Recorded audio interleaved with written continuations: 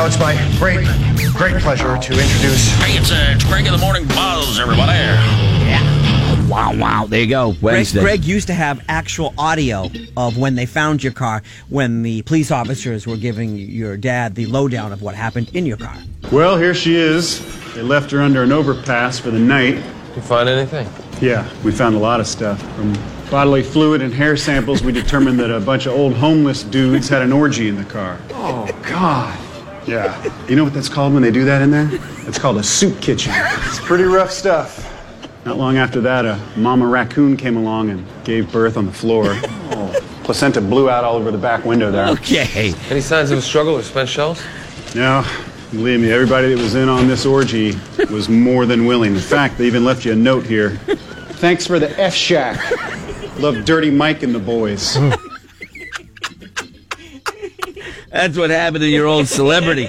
Yeah. That's what they found. An actual live, that's actual audio recordings of the police talking to sad. Dollar Dave. Dollar Dave sounds a lot like Will Ferrell, but clearly he was not. Yeah. Yeah, it was my birthday. So all my birthday presents were in the car, which made it even worse. So I not only lost my car in the situation, I lost all my birthday presents. Your presents to you or presents that you bought for someone else? No, to me it was my birthday. Yeah. And I got home and all my presents were still in the car, and I just went in and went to bed and didn't think to take all my presents out because I didn't think somebody would steal my car. And then I asked the cops to take fingerprints because I said, we need fingerprints. And they were like, we don't take fingerprints. It's a 1984 celeb. And I was so bummed out.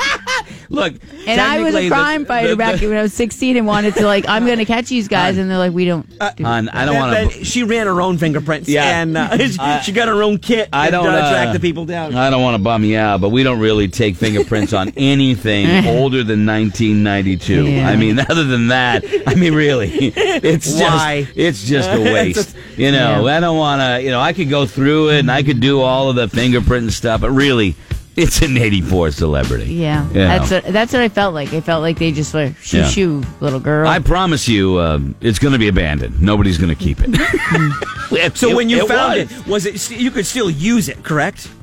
Yeah, if they clean it out, I had to. I mean, that was my car. car. You clean it out? You hire somebody to go through there and just... I cleaned it myself. I was 16. I didn't have a lot of money. I know I just lost all my birthday money and my presents, so I cleaned it out myself and drove it for another couple of years. Yeah. Yep. Even after every time Dirty Mike did the dirty slid seats. into the driver's seat. I do mean slid. Yeah.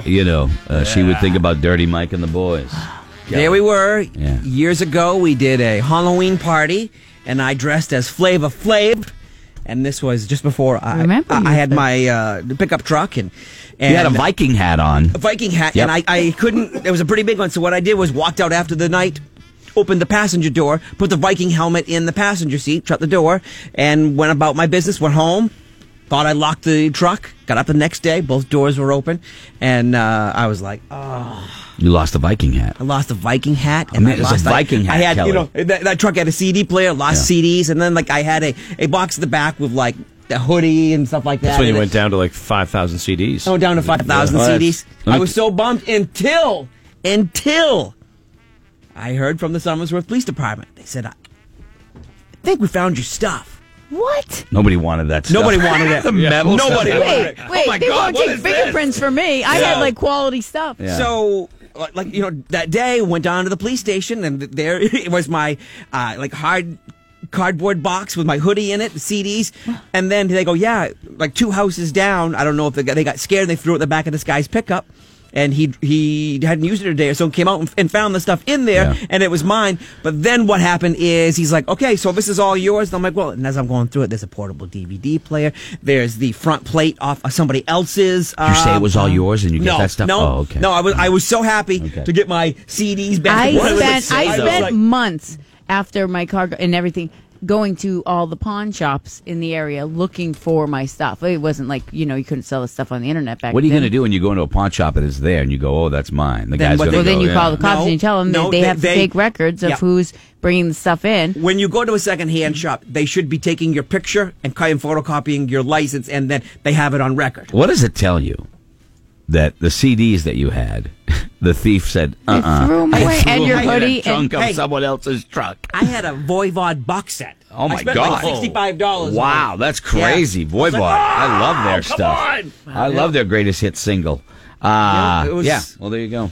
There you go. Yeah. Nothing is when your car gets broken into. It's happened to everybody. It sucks. Yeah. No question about it. So sad. All right. Well, anyway, sorry about the sad news on a totally separate.